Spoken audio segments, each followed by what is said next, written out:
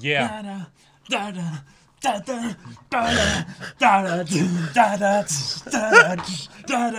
Oh my God, guys! Yeah. This recent episode. Oh, and it feels like part one, doesn't it? Oh, It just feels like part one. Part one? It doesn't even. Wait. It doesn't even feel like. Wait, part one. Which, right, part one of like, oh yes, right. It's just it's only the beginning. Yes, Yeah. I was like, wait, season 3, part one. Wait, no, this is very different. Wait, except no, it actually is fairly similar because you've got people that are skilled at fighting humans that are just completely slaughtering a bunch of other soldiers that just aren't ready. Where are the blondes? Yes. Where are the blondes? Where are they indeed? Like where are they? Oh my God. Wow. Blondes are sus. 1 out of the 4 major blondes is quite sus. Our crippled war criminal can't possibly be this cute. Oh my God. The funny thing is that I'm like, so you're talking about Aaron, right? I'm like, which crippled No, see, war Gabby criminal now are just you has talking about crippling PTSD or something. Yeah, we have. Scarily enough, like, I believe Udo is dead. Like, I'm 99.99999% certain Udo is dead, right? He's dead. But there's a possibility, I guess, that he could just be, like, absolutely crushed, and he'll never, like, do anything more than, like, Theoretically, he might be able to be serumed. Oh, that is a good point. Like, but there's no way that's gonna happen, especially if they have someone like Gabby or in all Falco the chaos. still It's alive. like, oh yeah, let's just get a serum from like whatever the secure place is where we keep them to just make him a pure bring Titan. them over here to just make him a pure Titan when there's no Titan shifter for him to eat. Probably not. Yeah, probably not a good idea. No, exactly. Yeah, he's dead. Yeah, okay, yeah, he's totally dead. Yeah.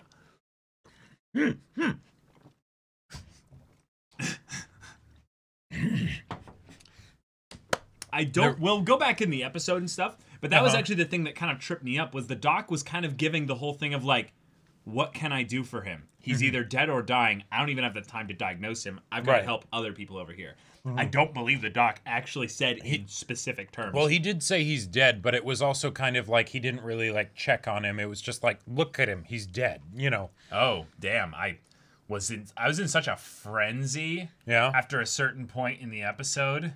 There's a lot of things that just went by in a blur. So one of the things that's going to be really important with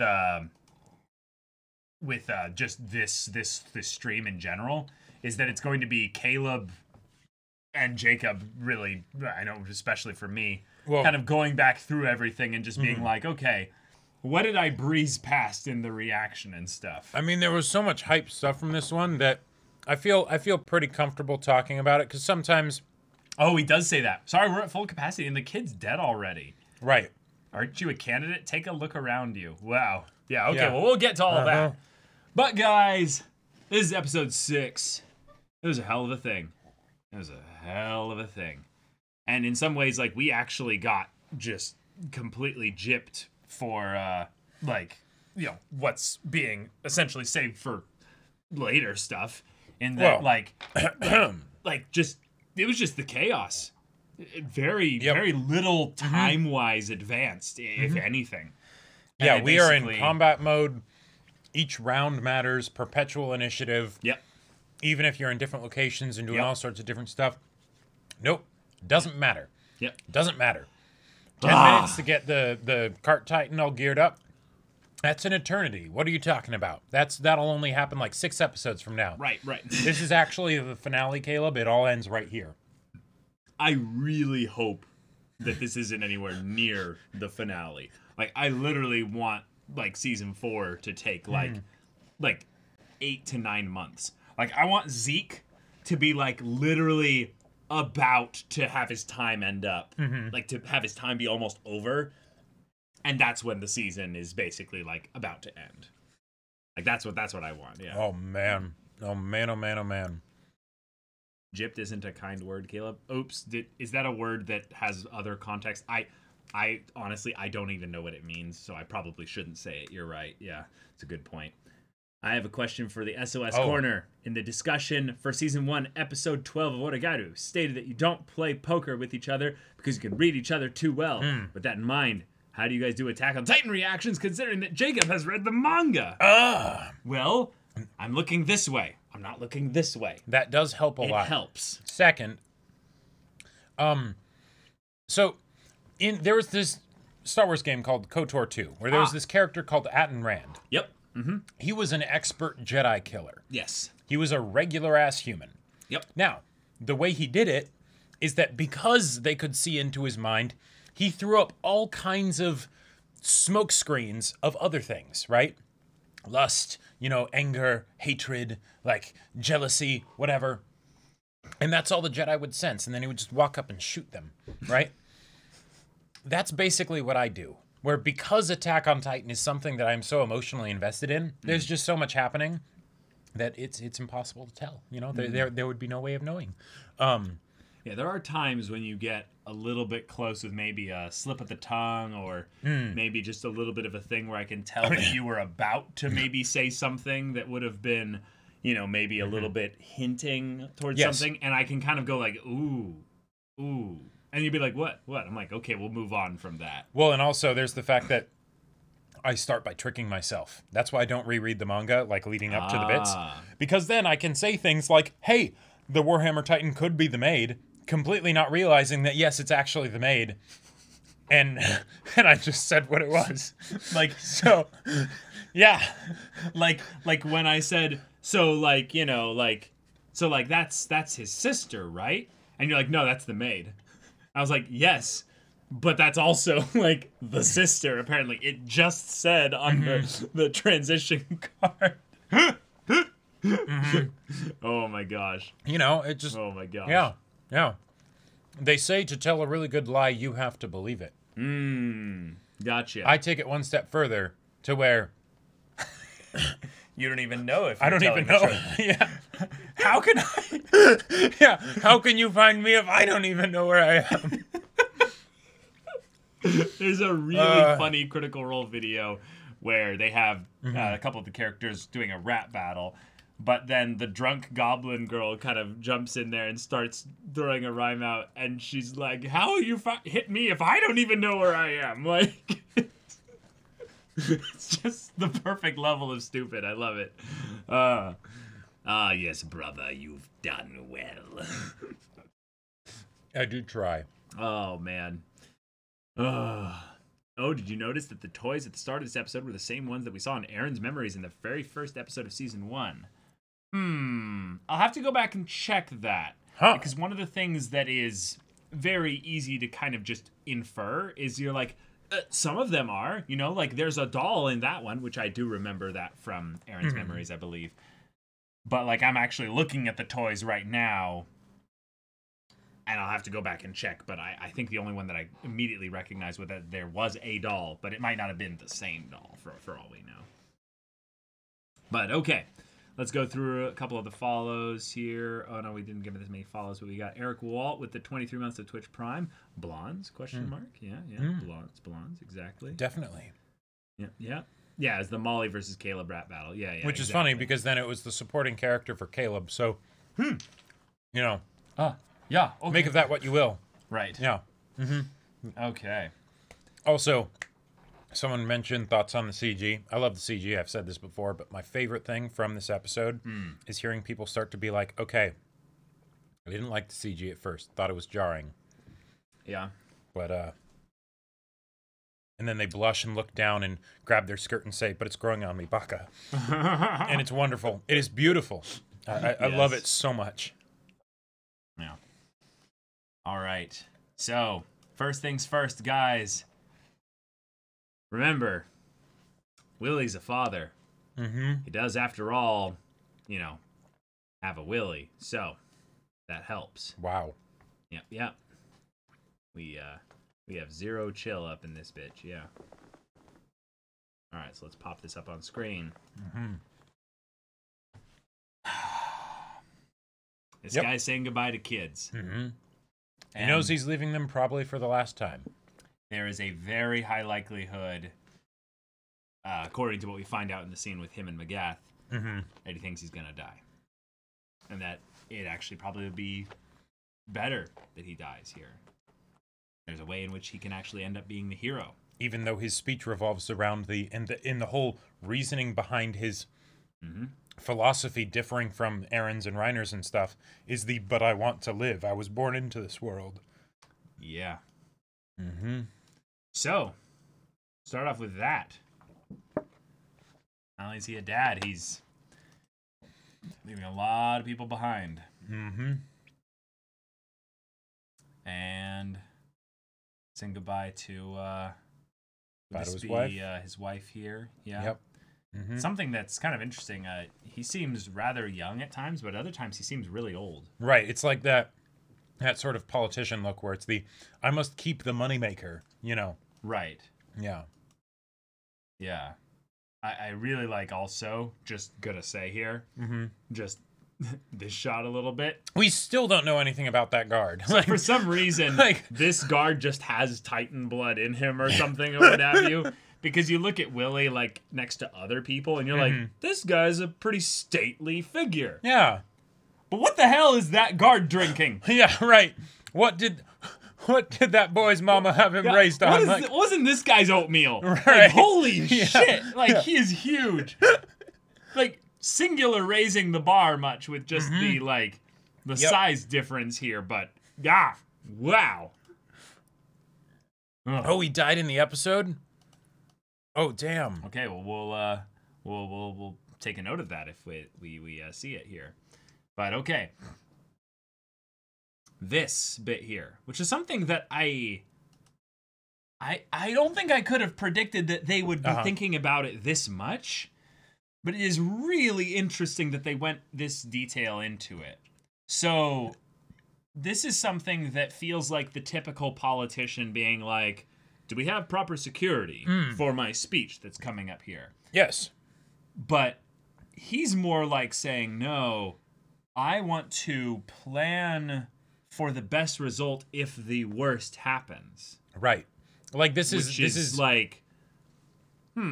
It's that Attack on Titan thing of being like, super dramatic thing happens.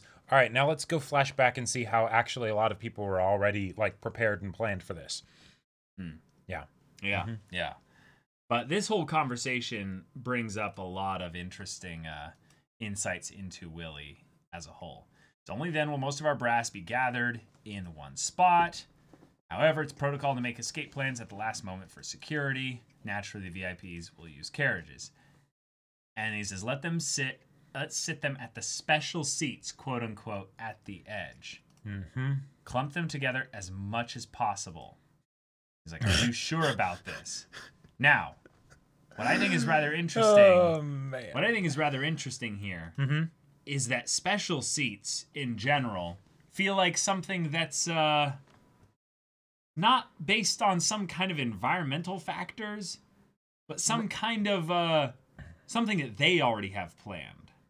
Oh, gotcha. That's we already rigged explosives underneath there, and we're going to make it seem like it was an attack from someone else. So I was actually surprised that nothing like that happened. Oh, right. There wasn't Aaron busted out and attacked and everything, that there wasn't some Can you imagine how awkward that would be if they're like, okay, obviously it's going to be some kind of bombing, right? Right. If there's going to be an attack. There's some terrorists, so some we'll infiltrators. We'll set up a bomb in this specific spot to also kill the people that we want killed. Aaron bursts into a Titan, the bombs are already going, and they're like, shit. And then all the people get blown up. That would have been hilarious. It would feel a bit redundant, wouldn't it? Well, and then all the people would be like, wait, what's going on? It's a burrowing Titan. The Titan didn't even kill the people, Was that rubble? Who knows? How could this have happened? Oh my God. 21 Jump Street with the whole, I really thought it would explode. And then the chickens explode. Yeah. But, okay. Yeah. This is just really intense here, y'all. All right. Hold on a second. Okay. I'm just going to take supreme executive power for a second. Cool. All right. Keep going. All right. Move along. We've been building relations with the world's elite, improving the reputation of Eldians, and watching Paradise Island's movements. That seems like a like a nice little way to exposit a bit. Mm-hmm.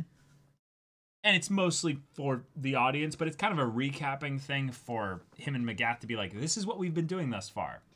Compared to our predecessors, the Tybers haven't been playing around. We've been doing a bunch, basically. And here's what we've been doing. Mm-hmm. And I actually think this is the part that... Like, important exposition. Yeah, but like, wait. I understand all of this here. And improving the reputation of Eldians, I'm guessing that's why it's worse out in the rest of the world than it is here in Marley in some cases. Sure, yeah. But watching Paradise Island's movements... I thought all the ships never came back. Or, in some ways, is that kind of the point where some of the ships were meant to do that? Oh. Where they're like, we have spies already on their side. That's terrifying. Like, in a lot of ways... That's actually terrifying. That just makes sense, right? Well, I mean, okay, imagine... Why send in Titans when you can send in people? Right, if you took like a blimp or something and had it go really high over Paradise, and then some people just like parachuted off and blended in, and then just reported information or something. Or just came in on ships, and, you know, they end up basically being like survivors of like, you know, some kind of thing where Armin was just like, and woof, just blowing up ships and stuff like that. But they're like, no, some of you were meant to die. You were the dummy ships. But other ships are like tactical insertions kind of a thing. Yeah. And then people just end up, you know, sneaking in and stuff like that. Who knows? It's possible. I just wonder how they would actually be able to watch Paradise Island's movements just without doing something like that. So that felt a little bit like it stood out in some way. Yeah. But the thing of saying, but we should have been watching our own backyard. Before we knew it, we had enemies crossing the sea and at our necks. And at this point, they might get sliced at any moment, meaning their necks. Mm-hmm. And it's the conspirators working with Paradise who I fear most. Now that's a line right there. This is a really, really like interesting that is implications. Line here. And this is something to where I think that what might be the most unnerving for them here is that while there might be people from Paradise here, and they're doing what they can and stuff like that to watch that kind of stuff, the idea that he's saying that we as a country aren't united in our belief that the people on Paradise are devils, demons, or stuff like that and need to be stopped. Otherwise, I wouldn't even have a job. Like, you know, I wouldn't need to do what I'm about to do. If you think about it. Like, yeah. And that idea that there are conspirators that are in some way separate from those that come over, you know, that sneak across, basically. Like, that's what I think Zeke is. Like, that's basically the kind of people that would be, you know, like those that worked with Grisha in the past. And... because most of what they're banking on as far as the... Not the Eldians or devils, but in the we must deal with them now is the whole idea of the rumbling, right? Because that's the you know, extinction level event, everything's over. You can't have that, right? Whereas with the whole thing of they're Titans and stuff, it's like, well, yes, but at the same time, probably not everybody would necessarily be like, they're devils because they can turn into Titans. A lot of them would be, most of them would be probably, but there would be the people that would think different. Yeah. So, one of the things I don't think I focused on that much in the actual reaction discussion here is when he says, as we know, our motherland Marley has many enemies, some in our own military. We'll smoke them out by lighting a fire under their asses. We can plan for their attack and use it to our advantage. Basically saying we're going to set up the ultimate trap. Ultimate bait. Yep. The ultimate bait. They can't pass this up. They cannot pass this up. The honeypot is too sweet. And because that's how bad it is, we're kind of doomed to lose we're doomed to lose something from this attack in some ways. Okay. So why not have the loss be something that is calculated and measured, and then something where we gain something in addition to losing those elements. Yeah. So unless you have a better idea, we proceed as planned. And then McGath basically is like, well... Have you thought about the cost? Yeah. Like, even if they take the bait, we lose way too much. And this just feels like the kind of thing of what, like, essentially Aaron might have done too. Is just the thing of where he's like, yes, this is the perfect time for you to make your move, Aaron. But have you thought about what this might cost? Like, just in general. Well, yeah, both sides lose a shit ton because of what went down this episode. Like, a lot, yeah. Oh, man. But Willie is pragmatic and a bit cold. He will sacrifice incompetent officers. If the enemy's goal is to damage Marley's military, it works perfectly. So we give them that. Yeah. But we only get rid of the ones we don't really want to have around. That's just, even for a guy like me, that's cold. And it's going to be effective. It's going to be effective. And he says, when you rebuild the military, the party will approve whomever you choose. Just a little subtle thing and stuff like that. But this is just maybe a little bit of a reminder. This isn't like a democracy or something like that. It's the party and the military. They're married together. Yeah. They basically interchange with each other in that regard. And yeah. Yeah. Things in Marley aren't but at least great. The party and the military are not related by blood, Caleb.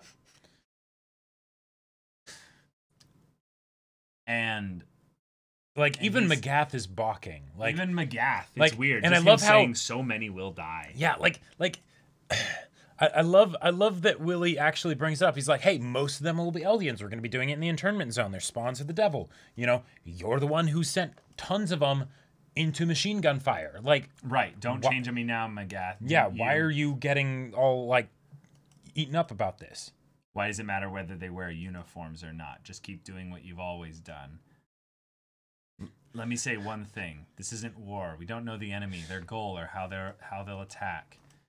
Plus, the venue will be packed with a huge crowd. And then this grim kind of look comes over Magath here. And I love whenever Attack on Titan focuses on the eyes. Eye close-ups here, because you can kind of tell when they're trying to emphasize something of a specific emotion here. But Magath really values Willie. Yeah, he really does. He and does. This next bit here is basically like, I won't be able to protect you. Which is crazy, because Willie is offering him basically everything. He's like, you'll have the whole military, right? And we'll be in a time of war. Like, you will be probably the most powerful person in all of Marley. Yep. And he's basically saying, I don't want to do this, though, necessarily, like, without you. Like, you've been so helpful. And this is something that I think is really important, because Willie in general is a character that is lives or dies basically on his introduction, and then how they follow that up, because he's an entirely new character. Yep. Entirely new. That is given an immense amount of importance in the plot of the story. Yeah. For a country that we are also new to. Right. So, therefore, the way he's set up to basically die here, even though we just saw him basically die in the end of the last episode. Yeah. This gives context to that death and why he basically chose this, and thus a ship was born. We value him much more. So it's awesome. And then if we proceed, you will die. They won't pass you up as bait. And this is where really the true colors shine. The true colors shine. I'm prepared for that. Like the fact that, because once I stand on stage, the world did not take notice. Yeah. And it's great, because the one part in his speech that always felt odd to me is when he suddenly does the about face and says, but I don't wish to die, I was born into this world. Right. Because everything that he's saying leading up to that point in the speech seems to be pointed in another direction. Sure. Right? Now, granted, he still sees them as devils, and he still is making this decision to do it, right? Right. But I love how the one thing that seemed a little bit inconsistent with his speech, the one thing that stood out a little bit, and yet was the emotional crux of his plight to everyone, was actually the thing that was fake. Or no, he didn't want to die, but he came here prepared to die, knowing that he probably would die, and yet he did this anyway. Not sure how substantiated it is, but there is a post on Reddit saying that they messed up the subtitles a bit. Based on the Japanese, Willie is more so saying they're spawned of the devil, right? If true, I feel that changes how I see his character a bit.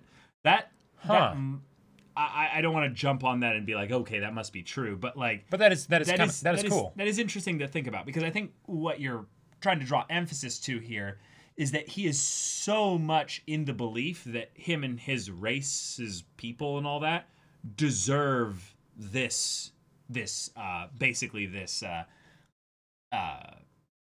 status that they're in. Like, he doesn't see them as well, it's a lot of internalized self-hatred kind of stuff and all that, and a lot of guilt and things like that. Very complicated. Very, very complicated. But I think the main point by which shifting it with that would bring about is that he would then basically be saying, but this fits the narrative. This is something that doesn't ruin anything with our plans. And in some ways, this is not anything. It's not anything new to what we've currently already been forced to do. Like saying, Magath, yes, their lives, we get it, but this is what we've been doing up until now thus far. Why does it? The information hasn't changed, so why would our response change? Yeah, exactly. So I still really have some, a lot of people in Attack on Titan in general are just pretty shitty people in general. But they might have goals to where they make sacrifices of sorts. That, thankfully, because Willie's is a personal one as well, we're able to, I would say, see things from his perspective a bit more. Right. We know it's sincere as opposed to, all right, you guys go die for me. And yeah, that is a great great way to look at things. Tomato is that it's a you surely believe we're devils. Why do you care? More than Willie himself believing it, because it is quite a funny way of looking at it, in that Magath, the Marleyan, is telling the Eldian, no, but aren't you thinking about all the Eldians that are gonna die? Yeah. Yep. Okay, but he wants to make the Eldians in the internment zone and him as tragic victims, which fits the narrative really well. But it could also lead to a net greater result for Eldians in general if someone like Magath, who does think this way about Eldians, having him be in charge. Yeah. Possibly.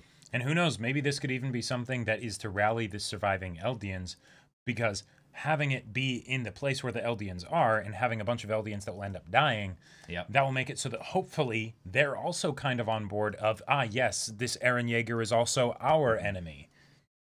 As opposed to just the Marleyans in the other countries of the world thinking that. Now, this is the part where Magath basically ends up realizing, well, Willie ends up realizing about Magath, and we as the audience end up realizing that Magath is probably one of the most balanced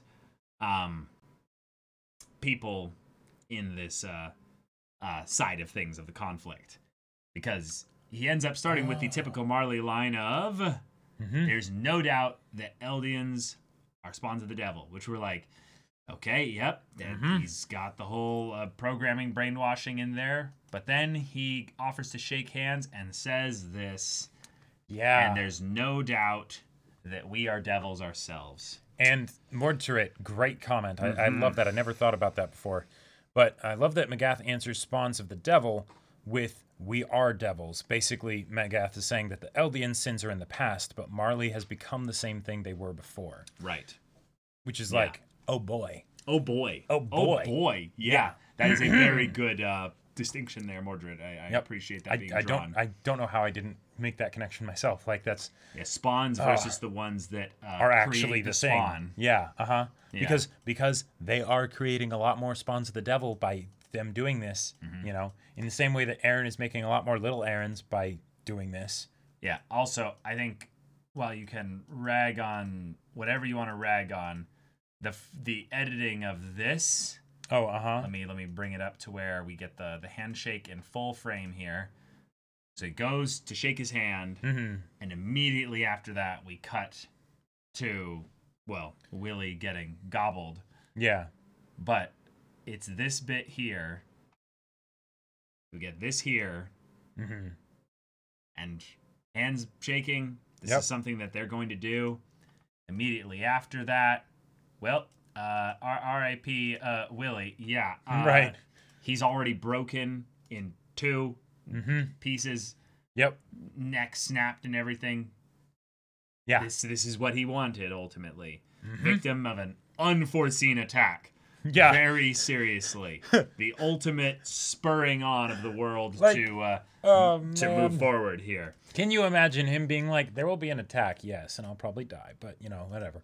And then all of a sudden, Titan. It's like, uh-oh. I also really love that this was here, and I just, realized this here. But look at Magath. He just lost a friend. Yep. He just lost a friend. Mm-hmm. He genuinely cared about him.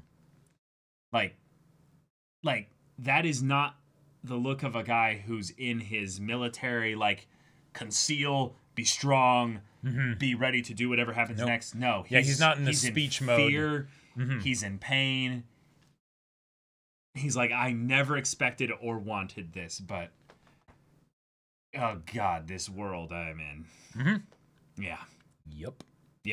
And you regardless of what your opinions are of these two men, you feel bad for him at the very least, just because he lost someone there. And I love how everyone is so transfixed with fear, looking at this whole Aaron's thing is Titan, happening, and then because the OP starts. Yeah, and I love how it's like, oh yeah, we need a full 6 minutes of the episode before getting into the OP, because there's a lot of shit to go through. Yeah, but then the panic sets in. Everyone's running, madness, chaos, and the speed at which everything just goes to shit. Yep. And also Aaron just turning and looking at the Marley military sitting in the scaffolded seats. Right.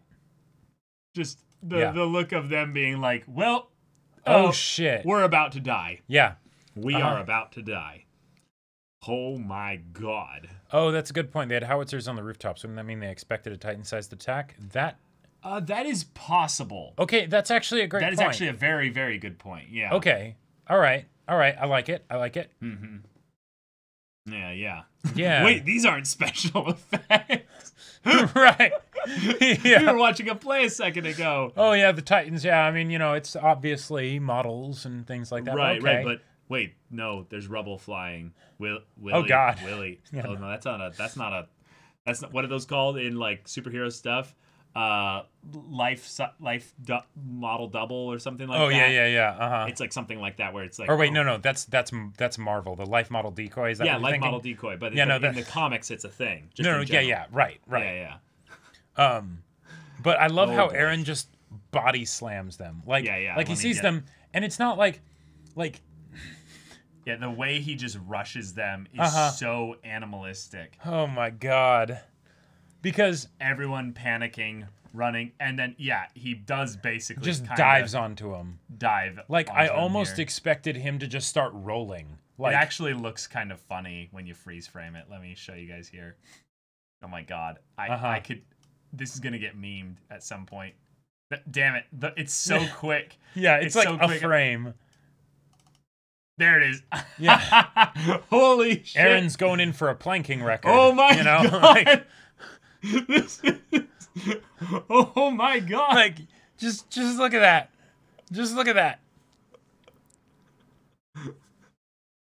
Hey, we have our flying Titan. That's right. Oh my God, a flying Titan. You guys are insufferable. But yeah, this is an Aaron that is just. Oh no, I have been ready for this for a while. Yep. Right, and because I guess the thing that stood out to me so much about this is that Aaron, when we see him for the first time post time skip, right, he's so different, and he looks almost broken, right, with the cut off leg and the no eye and all that stuff. But it's dispassionate, unnervingly so. But this almost makes it seem like either this is just the Titan side of him or whatever, or he's just being really ruthlessly efficient, or maybe does he enjoy this? And then the speed at which just everything becomes realized that it is not okay. Yep. And I almost don't want to show the legs because that's just disturbing. But yeah. Well, instant. Done. Bye, Zofia. She was the most quiet and the least developed of the four of them. One might say that her personality was rather flat. No, don't do that. No. They're kids, man. You know, come on. Mm-hmm. And this is just the reality of war. Yep, just like that. Yeah. Just bam. Dead. Mm-hmm. And God, that just felt so bad. Just to be like, wow, there wasn't even any words or anything. Nope, no goodbye, no last look or anything. Just nothing. You look around and oh shit. But just also the speed at which things went even worse when Udo is just like, no, no, Sophia. And he just gets trampled. And then just gets trampled to death. Mm-hmm. Like, yep. Holy shit. That I so rarely see. People getting trampled to death. But, like, you don't realize how easy something like that can happen. Oh, yeah. When just a mob of people. I mean, you hear the articles every once in a while where it's like on a Black Friday somewhere, you know, someone actually ends up dying because the crowds were rushing in or whatever. But yeah. Mm-hmm. Yeah. Udo lost his glasses in this scene. He probably couldn't tell how bad Sophia was hurt. Oh damn. Oh yeah. There was a comment. Yeah, to Jacob, what did you think of the anime moving the carriage talk from pre-declaration of war to after in this episode?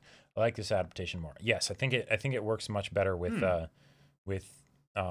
Attack on Titan's general style. Like which conversation? The conversation between Magath and Willy. In the manga, it was before the actual declaration of war. Oh. No. Right, I like it this way. Okay. Yeah. Huh. That's interesting. I don't know, actually. I almost feel like that's one of those things where it felt a bit, Attack on Titan thing to me, where it's like, oh, suddenly a flashback, Yeah. Right at the big, hype moment. But thankfully, it was a really short flashback. Yes. So it's not like lengthwise, I think it was the perfect amount. It's not some spoon flashback where it's like, all right, now let's take the 13 minutes. Flashback. Let's take 13 minutes in this chase sequence to build the character of all these people and to show their emotional bonds and everything. Oh, season 1. Yeah. Oh boy. Oh boy. Oh boy. Oh boy. Yeah. But you can see the thing that I've been waiting for quite a while, which is the deconstruction of Gabby. Because Gabby is this if she's the little femme Eren, then Eren in training, gotta have a tragic backstory to go with it. Gotta have the humanity receiving a grim reminder. And in this case, it was Eren. Yeah. We lived in fear of Eren Yeager. Yeah, Eren essentially did kick down the wall in her mind that everything here was untouchable and vulnerable and crushed her family. So this is literally a representation of that happening for her. Yep. But now Eren's the one causing it. In every age. Yeah. In every place, the deeds of men will remain the same. Yeah. One of the other things someone pointed out that I think that's a great bit of insight. Can't remember who it was that posted it, but that Udo was constantly worried about what other nations and other peoples would think about the Eldians, right? Mm-hmm. And he ends up getting killed by the other nations and the other people, trampled underfoot. Oh, that's a brutal little yeah.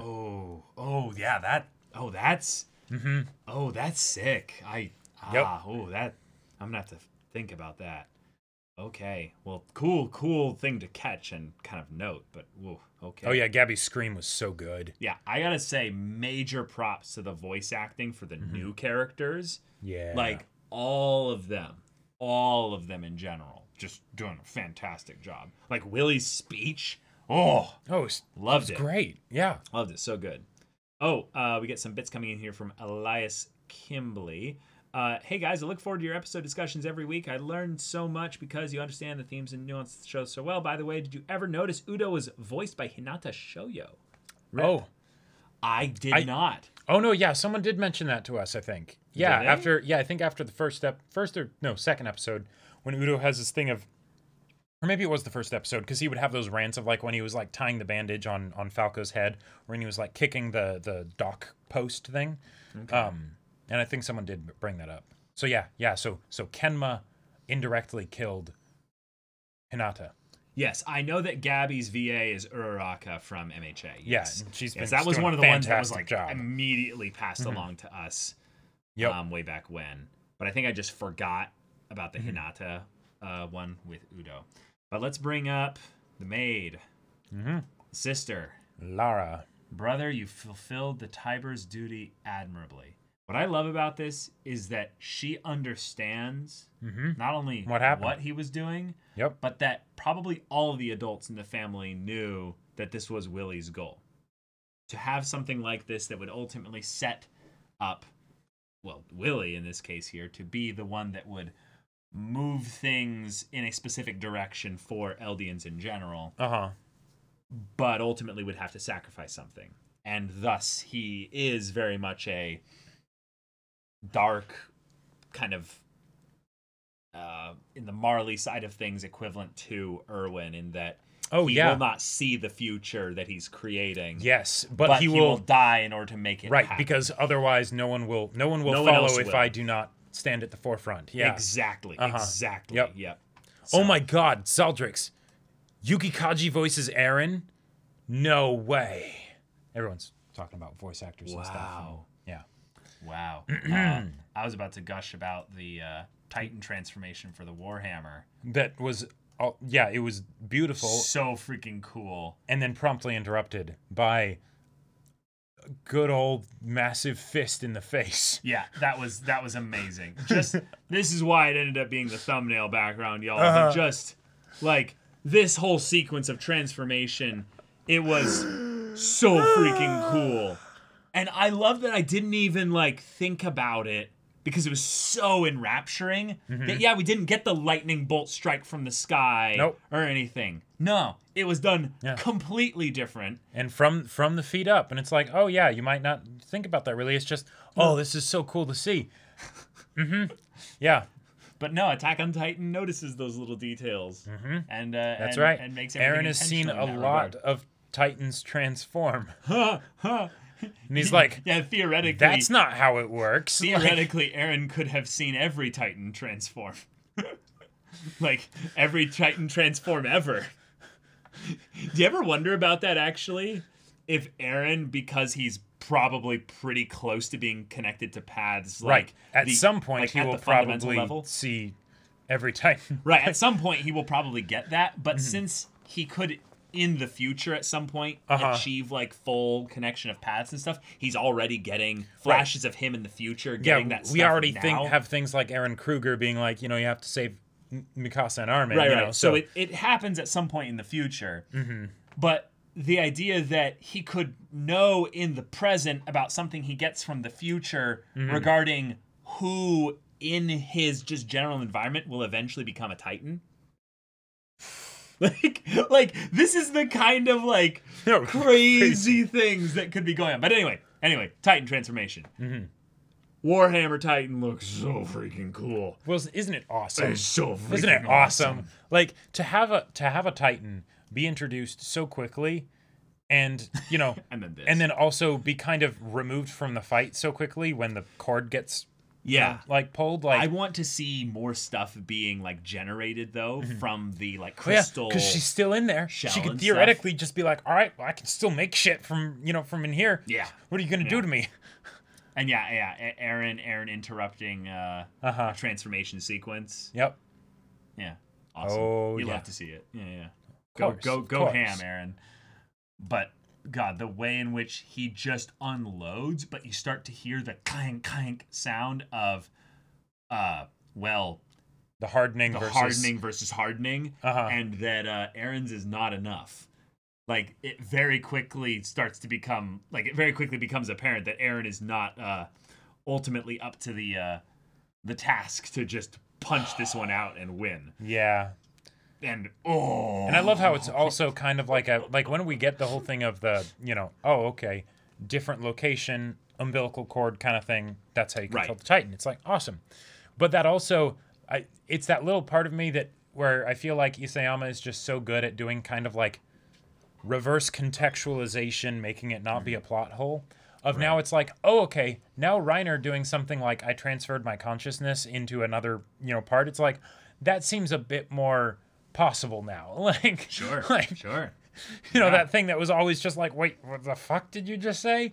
And yeah, it's like these people have gotten to study their Titan for however long Oh, yeah. timers have had it. Yep. But I gotta say, whoever this soldier was, he just gets one of the funniest lines. For whatever reason, I just find it funny. Bruh! Warhammer's getting wrecked, dude! Yeah. Like, getting absolutely wrecked, like, man. this totally feels like the SAO abridged episode 1, like, we're fucked. Yeah. I don't know why. Just the way he said it. The Warhammer Titan's getting wrecked. I'm like, why do I find that somewhat funny? Like, oh, Jaeger's beating the shit out of the Warhammer. yeah, exactly. But yeah, we have to have the guy on the sidelines yelling the obvious. So many people dead, survivors, do anything else. The fact that Magath then takes this opportunity to be like, I'm going to do something symbolic here. I'm going to do something like very much for the audience of troops around him. These people behind me. And make a shot back and go, okay, we're now officially at war. I initiated this. Yep. I am responsible for this. I love that this was also the verbiage that he used, because he said this signals the beginning of Marley's counterattack.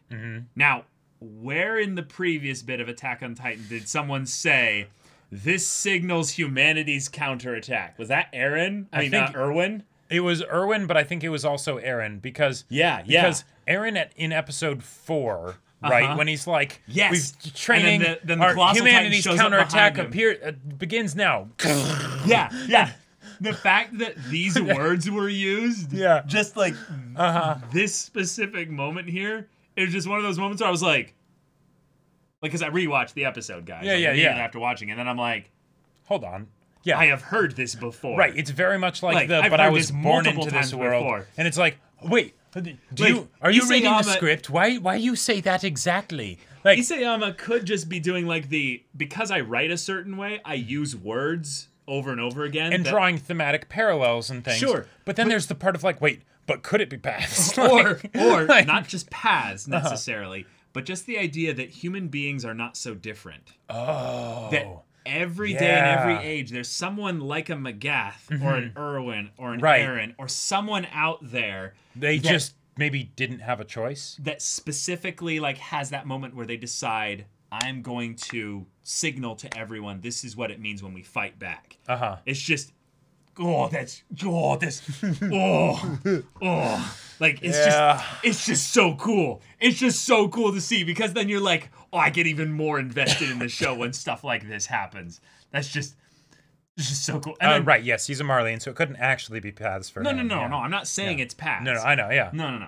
I'm saying that it's a way in which human beings cross national borders, time, space, whatever. We're not that different. Oh, Magath definitely has the Shadis and the other guy sort of sunken eyes, old dude military look. Totally. That Isayama loves. I think I said like the first episode, he gave me mad Shadis vibes, right out the gate. Like, and what's more, it looks like to be the Usurper, the Founding Titan, the Attack Titan. I love how they call it the Usurper. Aaron Yeager has come in person. The way they all have this like, and let's be real, guys. They're pissing themselves. This is one of our favorite things on our favorite anime, when we followed a character for so long. Oh, yeah. And now the name of the protagonist sends fear into the hearts of their enemies, even though we're also being like, whoa, Aaron, sends fear into our hearts as well. Right. It's the we've been cheering for you, Aaron, to be able to do this. We just didn't realize that it was going to be this, Or you would do so well. Right. Yeah. Like, do you remember when, like, we've rewatched season 1 many times. Yep. So Aaron's kind of thing is kind of become a little bit of a meme. Oh, definitely. But then there's the part since it so often did nothing. Right. But then there's the part when season 2 comes around and it, like, reawakens in him because of Reiner. Yeah. And you see it, and it's so much more visceral and personal because he's staring, like, directly at his enemy. Yep. And you kind of feel like these soldiers at that point. You're like, I mean, damn, dude. Like, get him. He's a mass murderer, but, like, it's terrifying and awe-inspiring. Yeah. It's just like, okay, yeah. But I love that Magath basically just irons everything out with what their plan is. Mm-hmm.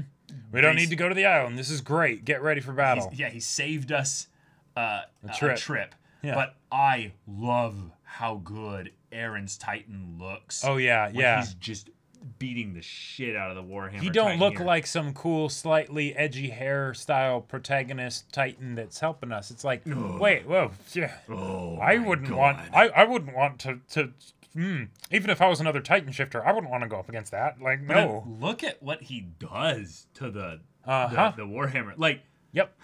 Mm-hmm. Like, we have come a long way, y'all. Like, this show is in its 4th season, and we've had many like Titan fights just in general. But like, it's over like so quickly. Like, even though it ends up being so brutal, not actually being over because hardening to go unlimited blade works and stuff is fantastic. But but the speed at which it then goes to the like this feels like the caster basically that is going up against the barbarian. Now there's a lot of like blur and stuff like that on a lot of these shots because we're freezing a specific frame. But like I can get very quickly to where the blur leaves. But like y'all, Attack on Titan, you know, like let me show my hands. Right. This yes. No. Just look at it. Look at this. Look at this. There we go. Yeah. Mirroring is weird. Would you look at this? Yep. When we thought like Titans were like, Titans have like certain like things that they can do. And it gets crazy and it gets bonkers and stuff. But no, we got a whole nother thing like Titans can do that is just an evolution of something they already could do. Oh no, we can just make weapons and yeah, it really this was just terrifying. Like, this episode was so brutal, and this wasn't the brutal part. The brutal stuff was like with Zofia and Udo and things like that. Carrying Udo's lifeless body. Yeah. Well, the part that always got me, and I mentioned this in the discussion, but when you realize that he's not quite dead yet, when he's still like, and it's like, and moving him literally might have been the thing that killed him. Yeah, who knows, right? Like it finally did him in. Yep. Like, but like with some of the stuff, it's like, oh damn! Like the fact that they actually have this on TV, it's like, whoa. Why? Well, last episode had the content warning, not this one. It's like, what was that person smoking? Also, just the fact that the drunk guy sees this poking out above the skyline. Yeah. It's like, I wonder what's happening over there. Like this war, y'all. This be war. Yep. Yeah. God, we're only like halfway through the episode at this point. But yeah, also just in the midst of this, the drunk guy with the wife and stuff that I think was they were the bakers or something like that that gave the kids bread and stuff, instantly just crushed 2 of them. Yep. But just like that. Okay. The actual look though of the Warhammer Titan in full is just one of the oh wait, we're not even getting that yet. Yeah, we have to get the Udo oh my god cult bit here. So I'm a glutton for punishment, but you want to hear it again? You didn't show Zofia half covered by a boulder, but you show this one. Yeah, but no, for some reason for me this is I don't know, but for some reason for me this is less disturbing. Really? Yeah, I don't know why. Because it's shown rather than like being hidden. It's shown, and also my imagination doesn't have anywhere else to take this. Yeah, it's just what he must be feeling right now. Yeah, as opposed to with like Zofia, where it's like, oh god, what's under that bit of rubble? My mind just acts too quickly. I immediately see it in my head, and I just don't want to think about it. Yeah. It's just really brutal. But yeah, you want to hear him because it unnerved me. Like because I knew that this was going to happen, right? So it's like, shit, what the hell? It's a battlefield now. Cult house Udo. Udo. Oh yeah. Oh no. Okay. Yeah, that's very faint. But I believe that's him. That could be Gabby. I think there's a part of it that is masked by Gabby. By Gabby's Gabby's like huffing, running, hard breathing, but but man, like, oh, I love that also Colt is in the story here. Because one of the things that I kind of needed with the wits in general that Reiner wasn't necessarily fulfilling the immediate role of was someone who would be if shit went down, they would be capable. Because I think what Reiner would do is that he would be like, I will protect them, but after that, dude, I'm such a mess on the inside. You can't necessarily count on me. I'm barely holding together as is. Yeah. And now let's all say it, chat. Where the hell are you, Falco? Falco! Good! Griffiths! I need Falco to be okay, y'all. I need Falco. Yes, Big Brother mode. Exactly. And Big Brothers like this, they don't care. They don't care who it is around them. They're like, you're in my immediate vicinity. I will protect. I will do everything. Oh my god. Like he's just like, okay, I save Udo. I keep Gabby safe. We stay together. Oh shit, I didn't save Udo. I couldn't save Udo. Yeah. Gabby's here. She better not be the only one left. Yeah. Like, yeah. I mean, damn right. I almost killed someone protecting my little bro. See, that's the thing. Like, I've had so many times where I had the moment, and it was like a split-second thing, right? Where I was like, what was it? I want to know where I was so I make sure I get this story right. So, it was one of our younger brothers, and had a moment where there was a dog that rather quickly went from like playing with him and like kind of like circling him and stuff to where I kind of stood at his back and was holding his shoulders like this, to where the dog kind of like backed up a second and went down, and then like its eyes went up and its ears went back, and in a split second I went into like just like no you're not gonna do, and I like quickly like rotated him around me and just went just like, just made a lot of noise, and the dog just nope and ran away. But it was a moment where I thought back on, I'm like, that was really dumb. Yeah. The dog could have just went and bit my face or your throat or whatever. But it was, it wasn't German Shepherd big. It was like, you know, good-sized black lab kind of big. But it was that moment where I was like, no, I didn't think. I just acted, just like, just do it. And you're like, ooh, okay. Oh, yeah, just like the first episode, Colt saving someone in the middle of a battlefield. But guess what? It's not Falco. Yeah. Okay, so Peek and Porco. And I liked that we got this little bit of dialogue with them before they were quickly saved, because Peek! Yep. You're amazing. Peek is amazing. You're amazing. Anyone who says otherwise, I don't believe you. You're wrong. Like I don't get it, right? Because the whole idea, when she went up to the Panzer unit before, who, by the way, all Marlians, right? And then goes up and hugs them and stuff. Are they? Yeah. Okay. Yeah. Because they didn't have the armbands. They didn't have the armbands. Yeah. But and it seemed a little bit out of place, like a little bit much. Like it's like, oh, okay, cool, but hold on, did she? What happened there? And then we realized that it's that guy's sus. Follow at a distance. It's like, oh man, like that was awesome. The way she just quickly, cleverly responded to a situation. Yep. Yeah. We got some bits that I haven't acknowledged yet. Sorry, guys. Oh. Super Train Station H. I'm disappointed that Peek and Pock's captor wasn't thoughtful enough to provide a toilet at the bottom of the pit trap, as was the case in the manga. Wait, what? Really? What? I forgot about that. Okay. But thank you for the 500 Expected bits. them to be that long. Thank you for the 500 bits. Yeah. HD Warrior with the 100 bits. Caleb, why do you like Falco so much? I really like him too. Wait.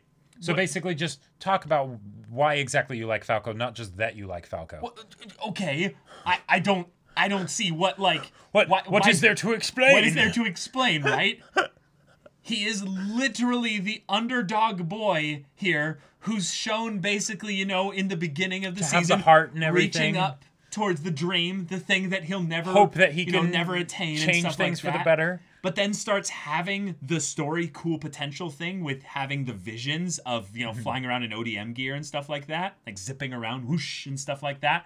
But then also having the connection towards what's going on with Aaron and having that whole conversation there. The fact that he has to deal emotionally with that this whole attack basically has a lot of his fault attached to it. Like he is responsible he sent for out a couple the letters things working like out for the Paradise, attack force here. Yep. Like imagine if like later if Reiner gets hurt, he's going to think like there's so much to where if you Reiner gets hurt. Like the human child in the place where a Titan exploded with the Titan that just literally hasn't been able to be killed even when they themselves want to be killed. Jesus, man. What's not if to like Reiner about gets Falco? hurt? If anything, a lot of the things of why I like Falco that aren't legitimate reasons. I understand you like Falco too, HD Warrior. I'm just saying that I see a lot of potential with his character. Meaning that because I'm so invested in him now, because I see so much potential, I would hate for him to die and have all that potential be wasted. Because Isayama was like, it'd be a real kick in the dick for them. I'm going to do it. Yeah. Let's just kill him off. Yeah. Yeah. Like, there are times when writers are at the end of their story and they just look at characters who have real potential and they're like, yeah, but I like to make my audience suffer, so I'm going to throw something out there for you. Yeah. Crazy thought. Definitely not going to happen, right? Uh-huh. Yeah. Imagine for a second that Falco gets seriously hurt. Right? Okay. He gets seriously hurt, but he's not dead yet. Yep. And then Reiner has to decide, do I save this boy? Turn him into a Titan? Let him eat me? So that way he'll be okay. But then he's killing him also in 13 years. In 13 years, yes, that is true. Yeah, but he'd get those extra 13 years, and Reiner would finally get his wish. And then he would also bear the memories burden of Reiner as well. So, yeah. But he'd be alive. I don't know, man. That seems... I like it and I hate it. Okay, let's move on. Okay. Peak is realizing that that's not an earthquake. No, that is Titans fighting. Porco actually questions the divine goddess's observations with the "Are you serious?" kind of line. And then she looks at him like, bitch, are you actually questioning me? This is why trapped down here is answer enough. This is why you didn't get to go on the Paradise mission. Looks at him, this is why you didn't make the first cut. Yeah. Actually, like, it wasn't because your brother brother you would simp every once in a while. Do you some good. Yeah. All right. Well, jokes aside, guys, the fact that the Panzer unit shows up because, she's like, took you long enough, what's going on? Yeah. But I told him to follow since Beardy was shady. And I love that that's the retroactive thing that... No, that makes sense. That's something that... We were wondering kind of why there was that all of a sudden big display of emotion when Peak... Not that she doesn't have emotion, but it usually isn't bubbly and exuberant like that. Exactly. Yeah. But also, like, these boys here... These boys, they're like, all right. We're for you, And also, what I really love here is that because you said they're Marlians, something that's rather simple and doesn't need to be gotten into at all, but they could in the future if they wanted to. I don't need the names of these guys here, but they've all fought together. Yeah. They've been through a lot together. At the very least, for however as long as they've been the Panzer unit, right? Right. But the fact that she, an Eldian, now while a warrior and stuff, might not mean as much necessarily to the Marlians. Yep. But the Marlians that actually go to war. Right. Because not as many of them do. Remember, most of the ones that go to fight are Eldians. But they maybe while doing that, they realized, you know what? We're not too different. We're not too different. Yes, she is, thick best girl, and she does turn into a Titan and everything, and we ride her, and we love it. But we're all fighting and potentially bleeding, and we very much depend on her just as much because... She depends on us, Because even if she could just regenerate from something. We can't. Like, think about that. As far as a power dynamic imbalance in a situation, you have someone who's basically immortal. And yes, tactically in a battle, they don't want to get hit by a cannon or something, but they're still more or less going to be fine. Like they're more or less going to be fine, right? Since if they're not dealing with other Titans, they don't have to worry about someone eating them or whatever. They're good. They're good. It'll just take a while. It's an inconvenience. For them, it's a lot more than an inconvenience. Right. But they trust her. Totally. I love that. I love squads. Yep. But they're like, oh, we can do it in 15. She's like, make it 10. Yep. And I love that she's also just giving orders. Quickly giving orders and stuff like that to take control of the situation as well. Yep. And wait, Porco, before you rush in, and then probably the part that just, this made me so, my hardening activated, I'll just say that. Porco, before you rush in, and then zip, zip, zip. Oh my god, the speed at which they zipped across that alleyway there. Yep. And just the idea that, and Aaron's buddies are here. The squad is here. Yep, his comrades. Who's it gonna be? Who's it gonna be? Yes, I missed those sounds. Exactly. Yeah. Kukumba. Yes, exactly. Yes. I missed those sounds. Now, did they actually notice and look up, or does it just cut away? I forget. They do look up for a brief bit. They're like, no way. Oh, that's right. Yeah. And then Peek's like, shit. Yeah.